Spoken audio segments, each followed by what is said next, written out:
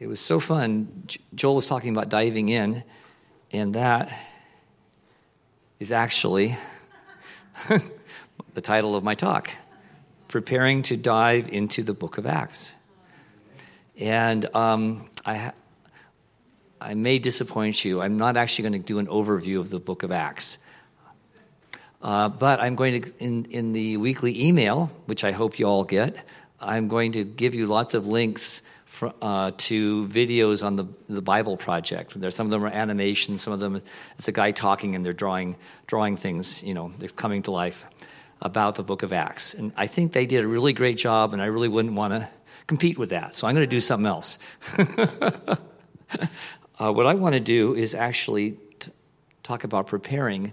And I thought that a really good way to prepare for the Book of Acts is actually to go back and look at what Jesus said about the Holy Spirit, primarily in the Gospel of John. So that's what I felt was good. I felt from the Holy Spirit that would be good preparation for diving into the Book of Acts. I'm not sure you can tell what that is, but that's actually a bunch of divers that have just jumped into the water, and so there's the trail of bubbles following them, and they're fixing to scuba dive. Can you kind of see that now?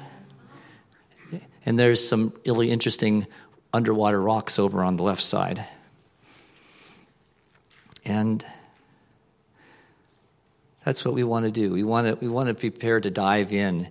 And I've never scuba dived. I've done some snorkeling, but one thing you always want to do, I imagine, when you're going down deep, is you want to bring some air with you. Don't leave the surface without it. And we want, in this case, we want the Holy Spirit to be with us. And in the Hebrew, Holy Spirit's name is Ruach HaKodesh.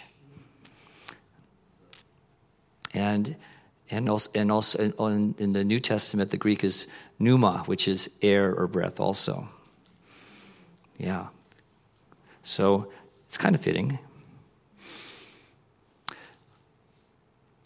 Back in January, when the elders got together for a weekend to pray and listen to God and seek direction, one of the things we sensed was the Lord wanted us to go through at least a good chunk of the Book of Acts. So we feel led to do that. We felt really a lot of wind on that. Another word for the Holy Spirit. We felt a lot of wind.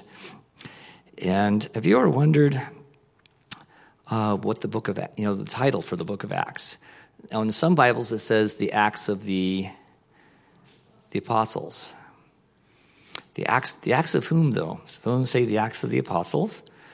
But what other titles could we give?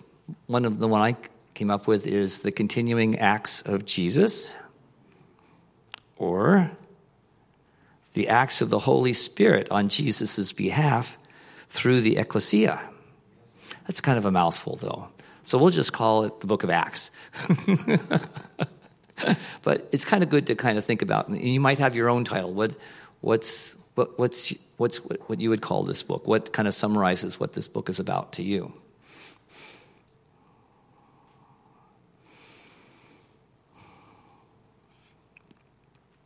And this is not in John yet. I'll use this here.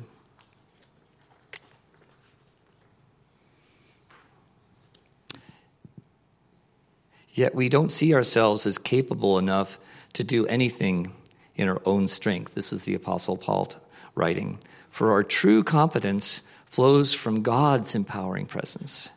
He alone makes us adequate ministers who are focused on an entirely new covenant. That's who we are. Our ministry is not based on the letter of the law, but through the power of the Spirit. The letter of the law kills, but the Spirit pours out life. Have you ever noticed that? Have you ever noticed that when you try and read the Word and you just try and handle it, from kind of a mental construct, and then you can get into arguments with other people about what it means, and or you can feel condemned, or you can condemn other people because they're not living up to what you read in the Bible. None of that's really very helpful, is it? No, we really need the Holy Spirit to inspire us, to enliven us, to draw us in, to really dive into the Scripture with the Holy Spirit.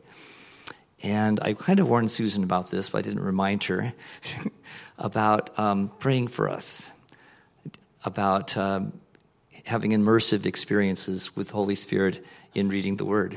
Would you kind of come on back up again, Susan?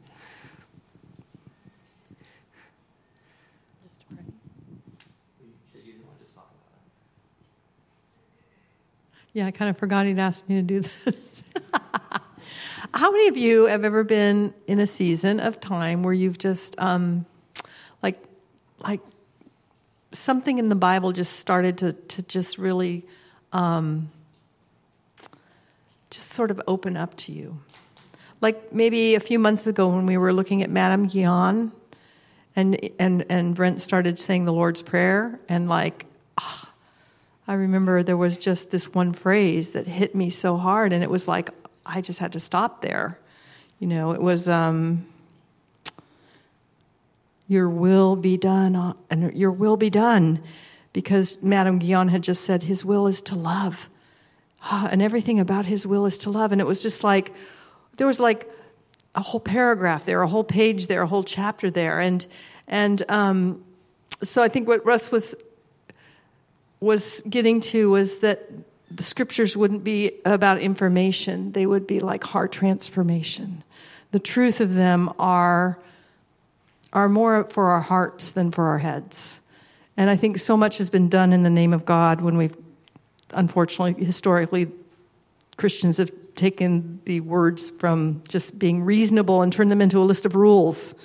And we've hurt a lot of people when we do that. So I will say I've had a number of visitations with God out of letting the Scripture become three-dimensional, you know what I mean? Like some of the stories, like Song of Solomon, for instance. How about you see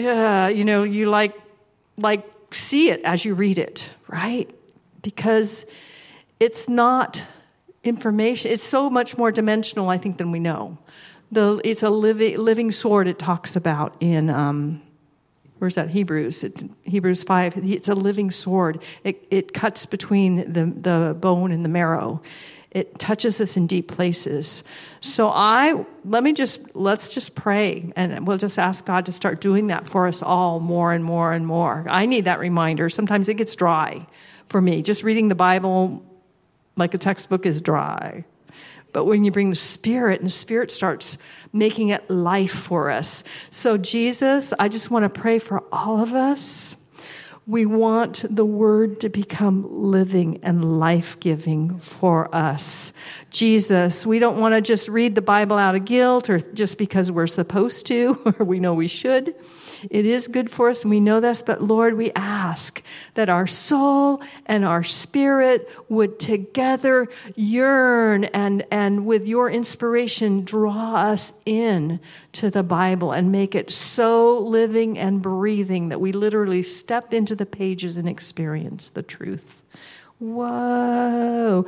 Would you transform our lives by living, breathing experience of your word? The Spirit and truth coming together, Jesus.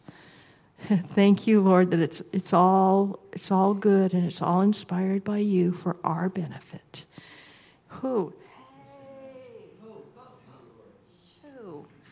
Thank you, Jesus. Amen. And thank you, Susan. Thank you, Holy Spirit. So Susan tried to describe this to me once. This is a long time ago, but some of you might remember Star Trek: The Next Generation, or maybe you've seen the reruns somewhere. And they had this place called the holodeck, and you could go in and have experiences in the holodeck. So she tried to help me understand it that way. Like that's what it's sometimes like for her with the help of the Holy Spirit. So that might be a fun analog for some of you. Hopefully all of us. Yeah.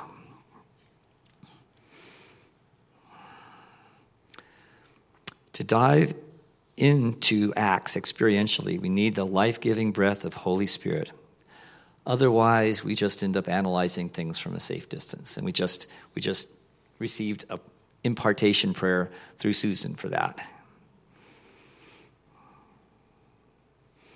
Let's see.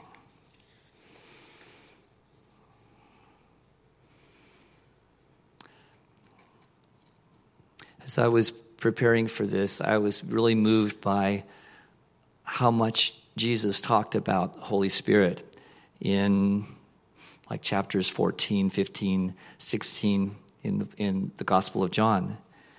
And this is when Jesus was talking with the disciples before he was going to head off to be on trial and then abused and crucified. But this is really important to him. He really wanted to share with them about this. Most of these scriptures are from the Passion Translation, but I also have some from the Message and some from the New King James. It's what Jesus said.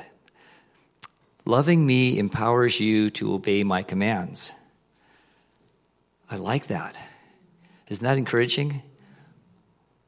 Love. So focus on loving, and that's gonna actually empower you to obey Jesus, help you to obey Jesus' commands. And I will ask the Father, and he will give you another Savior. Now, the Greek word another is actually means another of the same kind as me, basically. I'm going to give you another of the same kind as me, Jesus is telling them.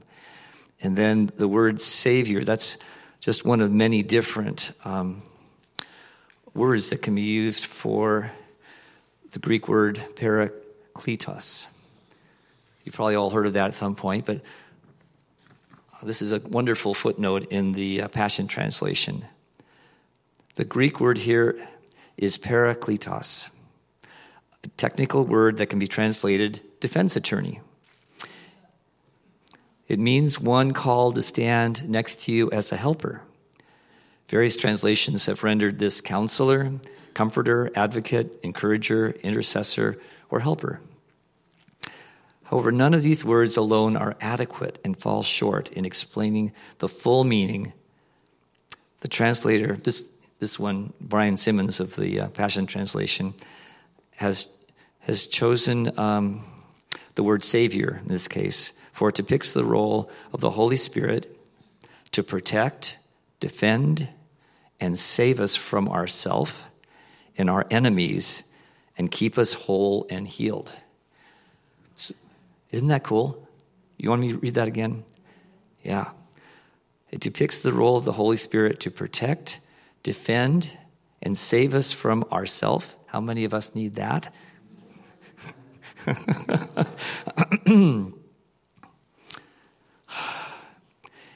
And our enemies, save us from our enemies and keep us whole and healed. That's just a good word right there. Let's see.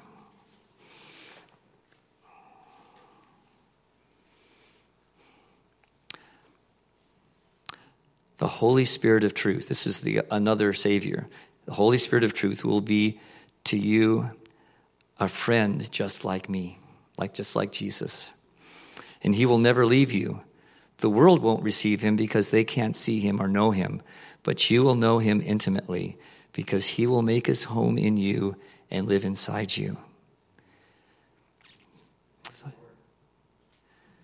I just want to just let that sink in, that he will make his home in us and live inside each of us.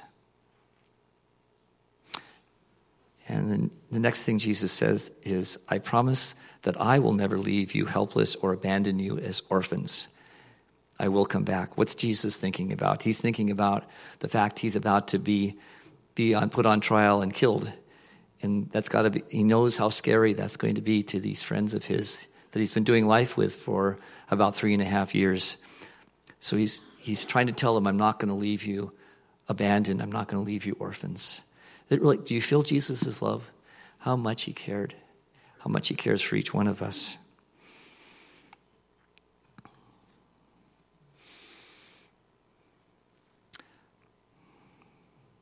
When the Father, this is Jesus continuing, when the Father sends the Spirit of holiness, the one like me who sets you free, he will teach you all things in my name. He will inspire you to remember every word I told you.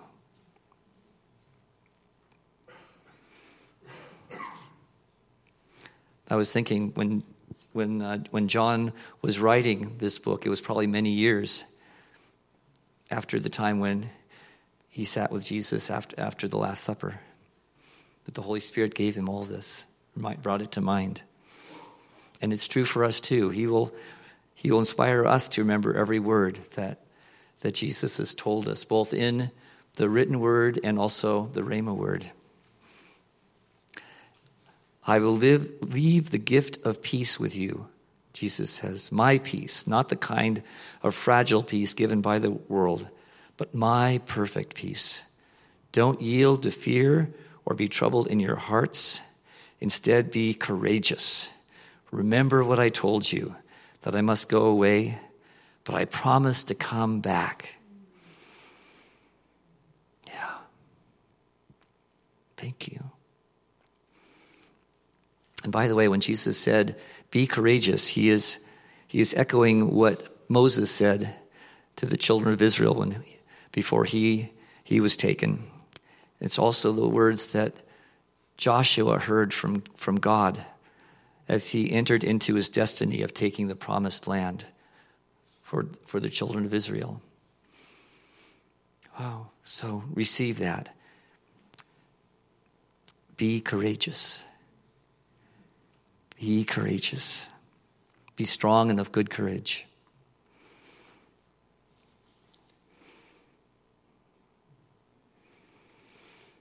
And then in chapter 15 of John, Jesus speaks again about the Holy Spirit. And I will send you the divine encourager, the Parakletos, from the very presence of my Father. He will come to you, the Spirit of truth, emanating from the Father, and he will speak to you about me. And you will tell everyone the truth about me, for you have walked with me from the start. It just feels good to kind of marinate in those words, doesn't it?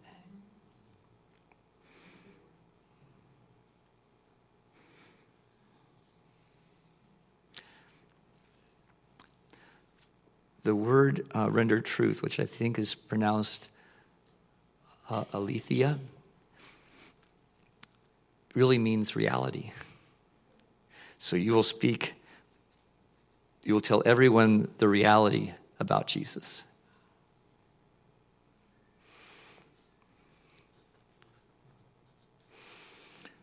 The reality that we can work with, that we can lean on, that we can rely on, that shapes actually the rest of reality.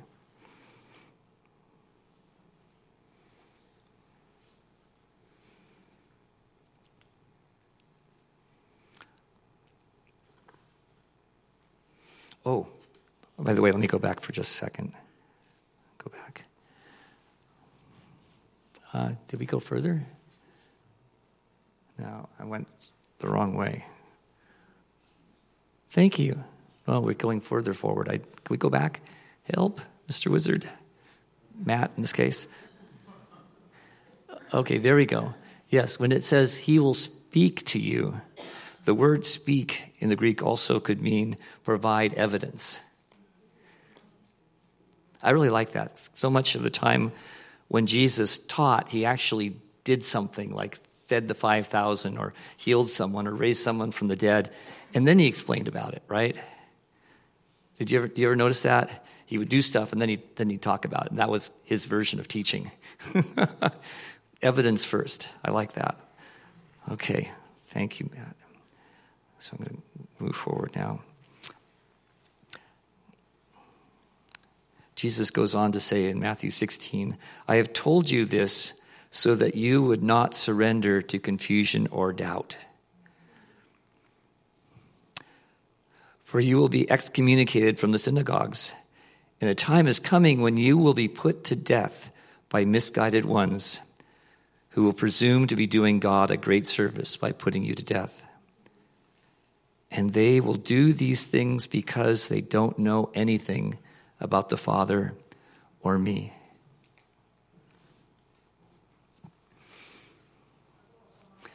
So the good news is, when I go away, you're going to have the Holy Spirit.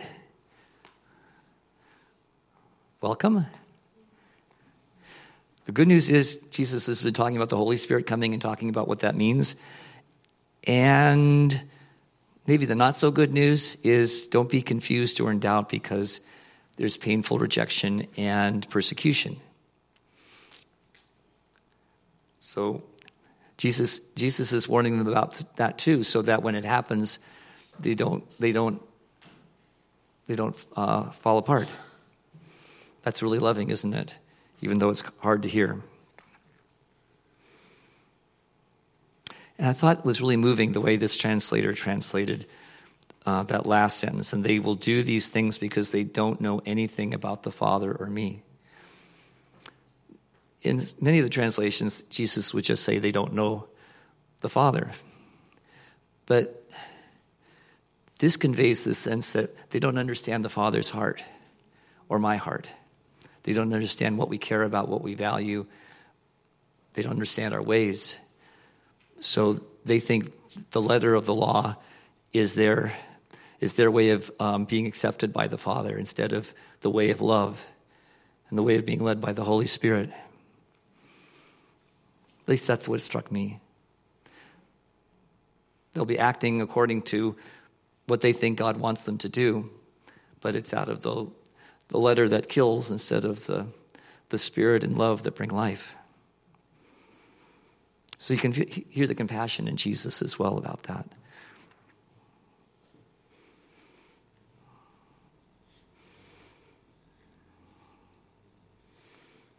Let's see.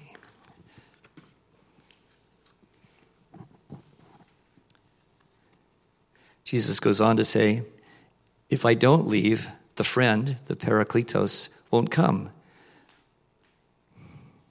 But if I go, I'll send him to you. Can you just get the sense that Jesus is excited about this happening? Like, this is so great. I'm going to go away, but you're going to get the Holy Spirit. And I'm going to come back, by the way, too. When he comes, he'll expose the error. This is from the Message translation because I thought it was really helpful. He'll expose the error of the godless world's view of sin, righteousness, and judgment. He'll expose the error of the godless world's view of sin, righteousness, and judgment. He'll show them that their refusal to believe in me is their basic sin. Not all the other things. That's the basic sin, is not believing in God's goodness and what I say is actually going to bring life.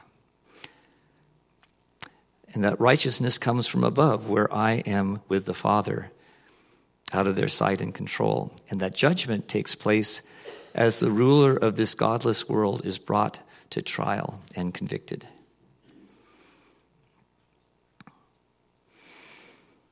I'm going to go back to that, but I'm going to read right now a version that I grew up with, the New King James.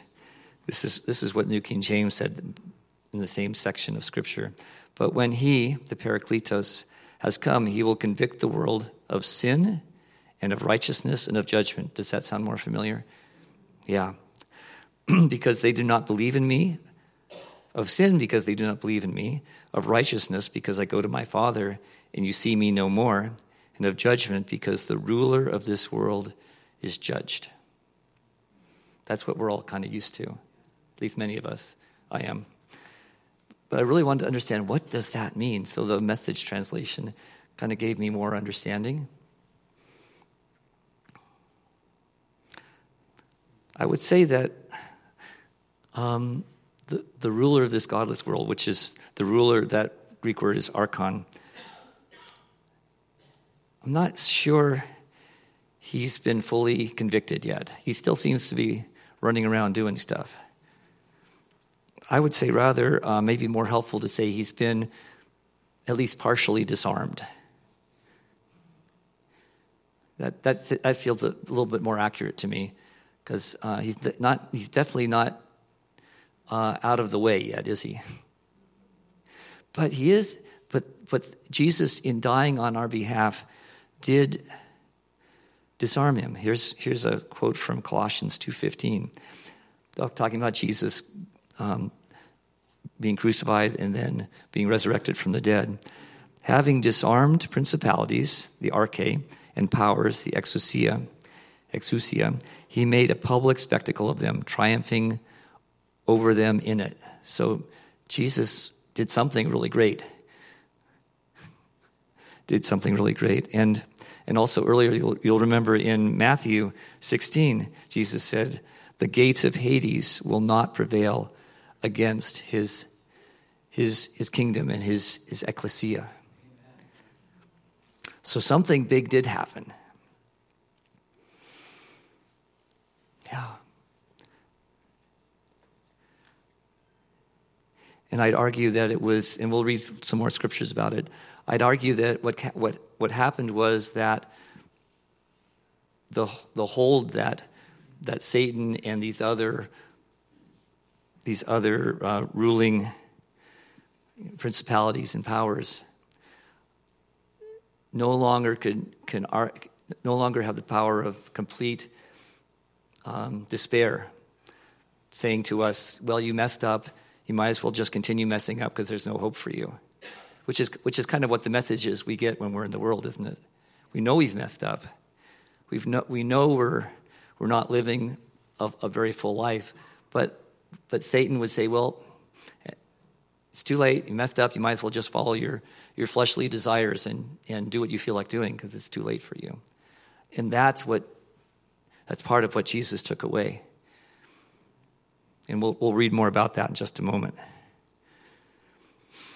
There's a passage from the New King James I just read.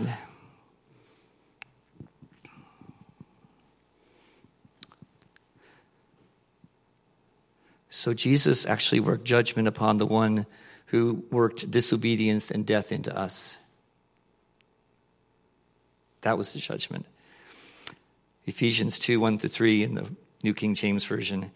But you, say me, he made alive who were dead in trespasses and sins, in which you once walked according to the course or the ion of this world, according to the prince of the power of the air, the spirit.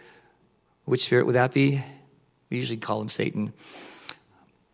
The power of the air, the spirit who now works in the sons of disobedience, among whom also we all, you and me, conducted ourselves in the lusts of our flesh, fulfilling the desires of the flesh and of the mind, and were by nature children of wrath, just as the others. But we've been made alive. And I would say, I just want to remind you, when Paul talks about the flesh, he's not just talking about like sexual temptation, right? It's a lot bigger than that. It's hatred, murders, sexual exploitation, enslavement, pride, cruelty, jealousy, slander, massacres, destruction of resources. There's a lot of stuff going on that we get involved in when we are under this disconnection from God, and we're just trying to protect ourselves and make ourselves feel good.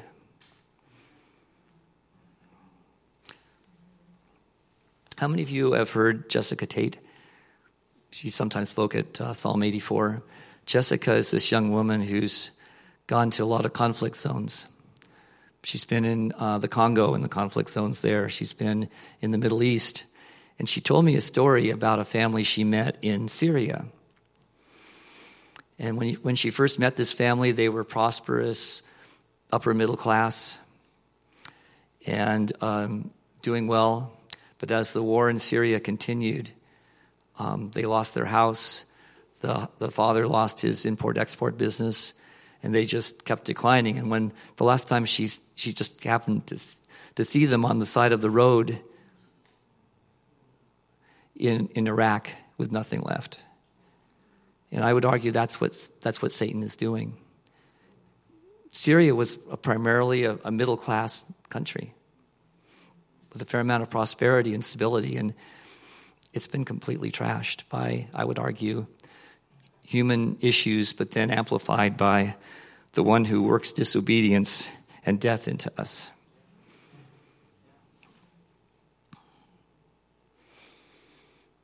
But we have been rescued from a dark, dead life, haven't we?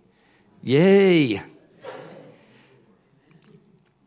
In Colossians 1, in the Message, your hearts can soar, so let your hearts soar. Rise up. Your hearts can soar with joyful gratitude when you think of how God made you worthy to receive the glorious inheritance freely given to us by living in the light. What does it mean to be living in the light?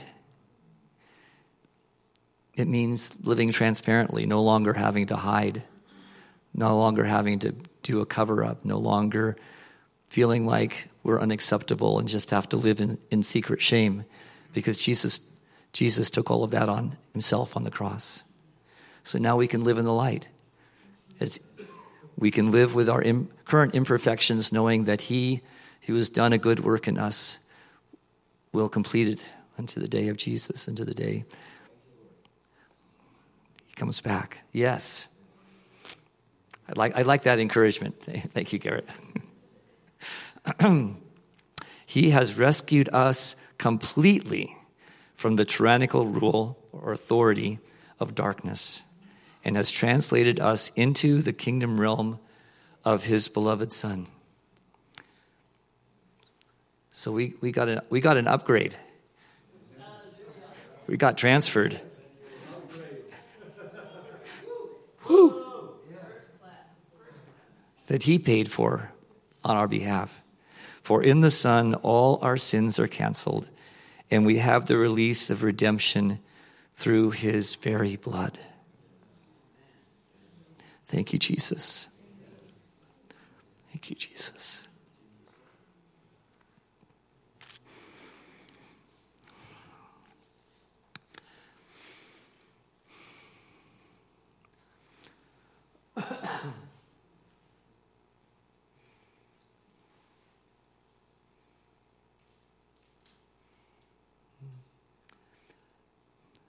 So besides the theme of the book of Acts, which is really tied into it, we are going to continue to explore what it means to be the ecclesia, the called out ones,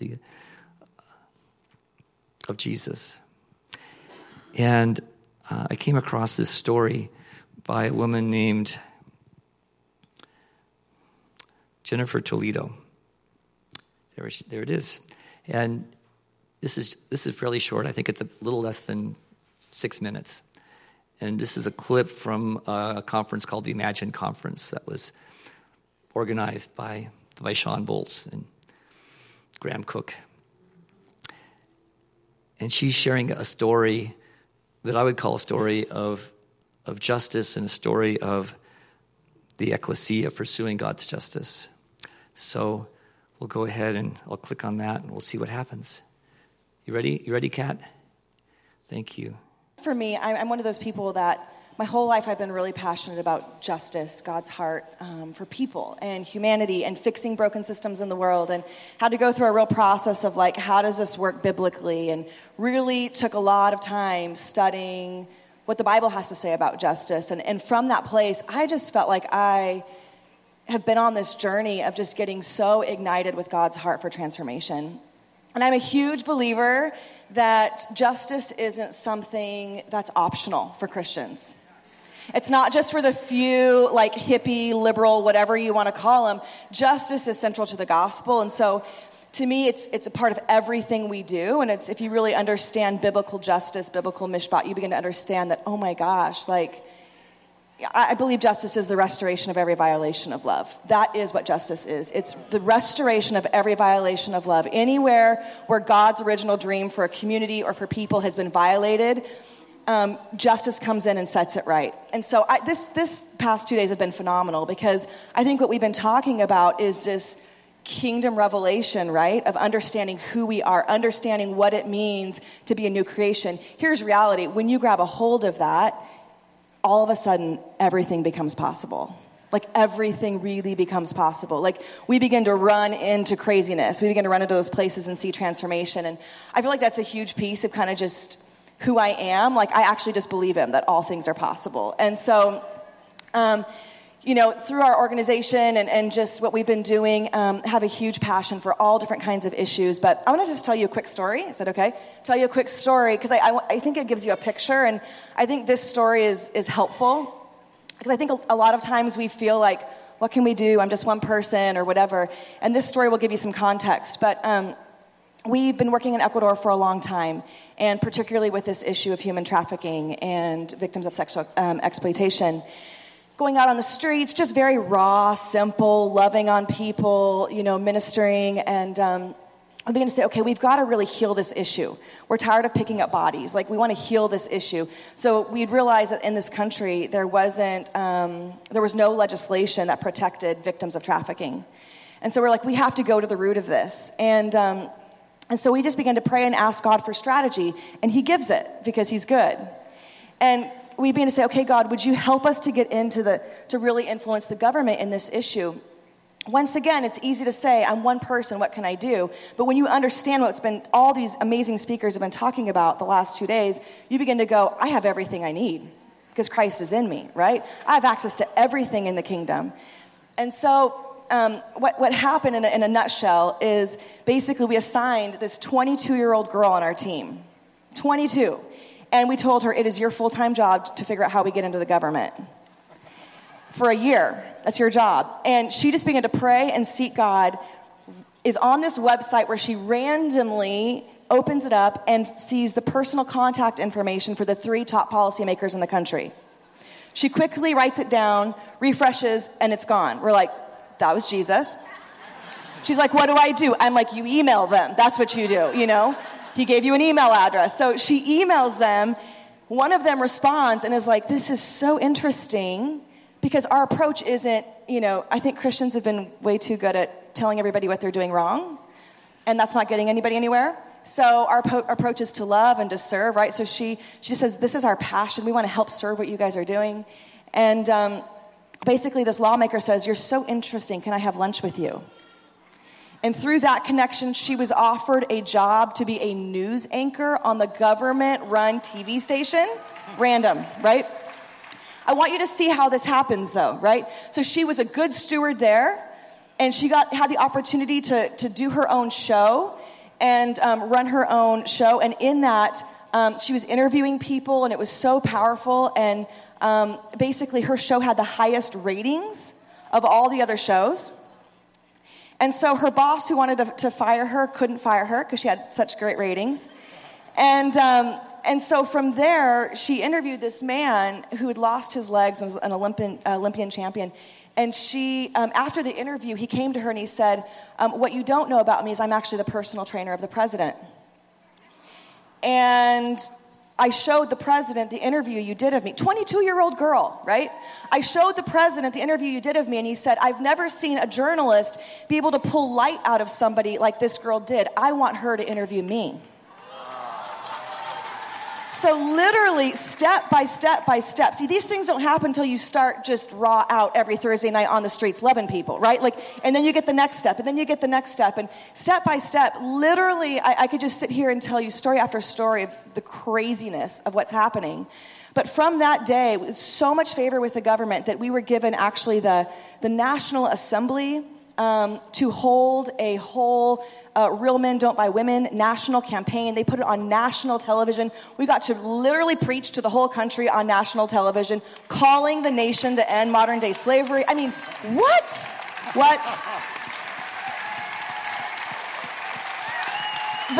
The government were so intrigued that it started a national conversation. They actually sent us their top policymakers and said, will you guys help us write the legislation in this country?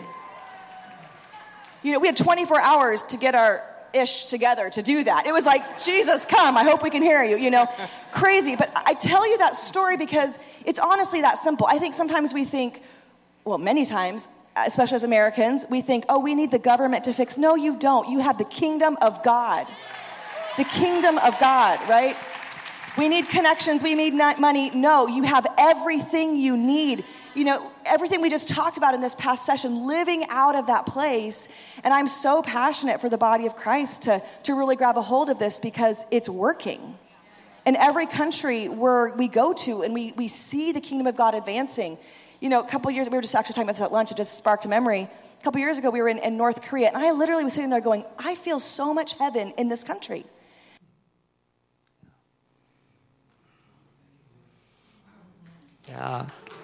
Yeah.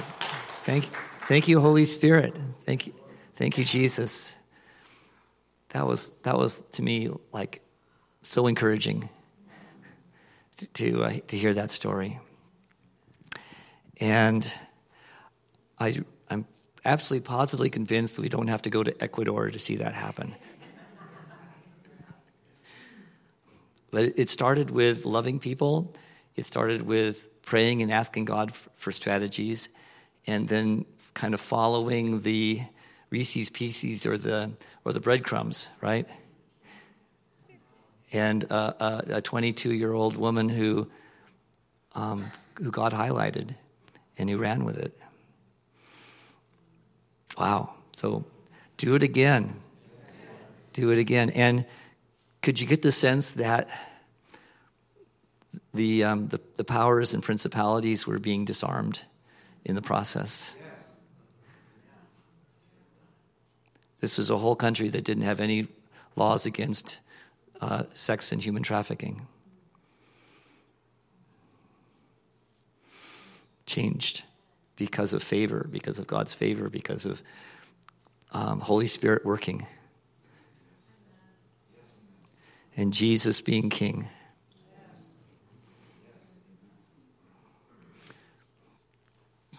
So, I hope you feel more prepared to dive in, even tonight. So, let me pray for you, and then I'm actually going to have the ministry teams come forward. And, in fact, you can start coming up right now if you'd like. And I've asked the ministry team two things. One, if they get any words of knowledge from Holy Spirit. That would be fun, huh? And another thing is I've asked them to be available to pray for those who want more of the Holy Spirit to be filled or be baptized. And let me tell you a little bit about that. For many of us, we didn't just in one try get filled with the Holy Spirit. I was one of those people that lived out of my head back in the day. Well, I still kind of do, but much less so. And renewal came, the Toronto Blessing. They were doing this at the San Francisco Vineyard almost every night, and I'd go there, and the Holy Spirit was touching people, and I'd stand in line, and then I'd just kind of lie down, hoping maybe the Holy Spirit would touch me. I didn't have to, but I just didn't want to have any resistance. And I'd go night after night, hungry, asking God to touch me. And it wasn't for a while before I started to really experience more of the Holy Spirit. So I just don't want you to be discouraged if it's like a one-time deal, and it may not be fully this time, but every time you come up, every time you receive prayer. John G. Lake wanted more of the Holy Spirit, and he got lots of prayer too until this pastor's wife prayed for him, and he was baptized in the Holy Spirit. So don't be discouraged. Keep going. and don't and know that Holy Spirit wants to touch you deeply.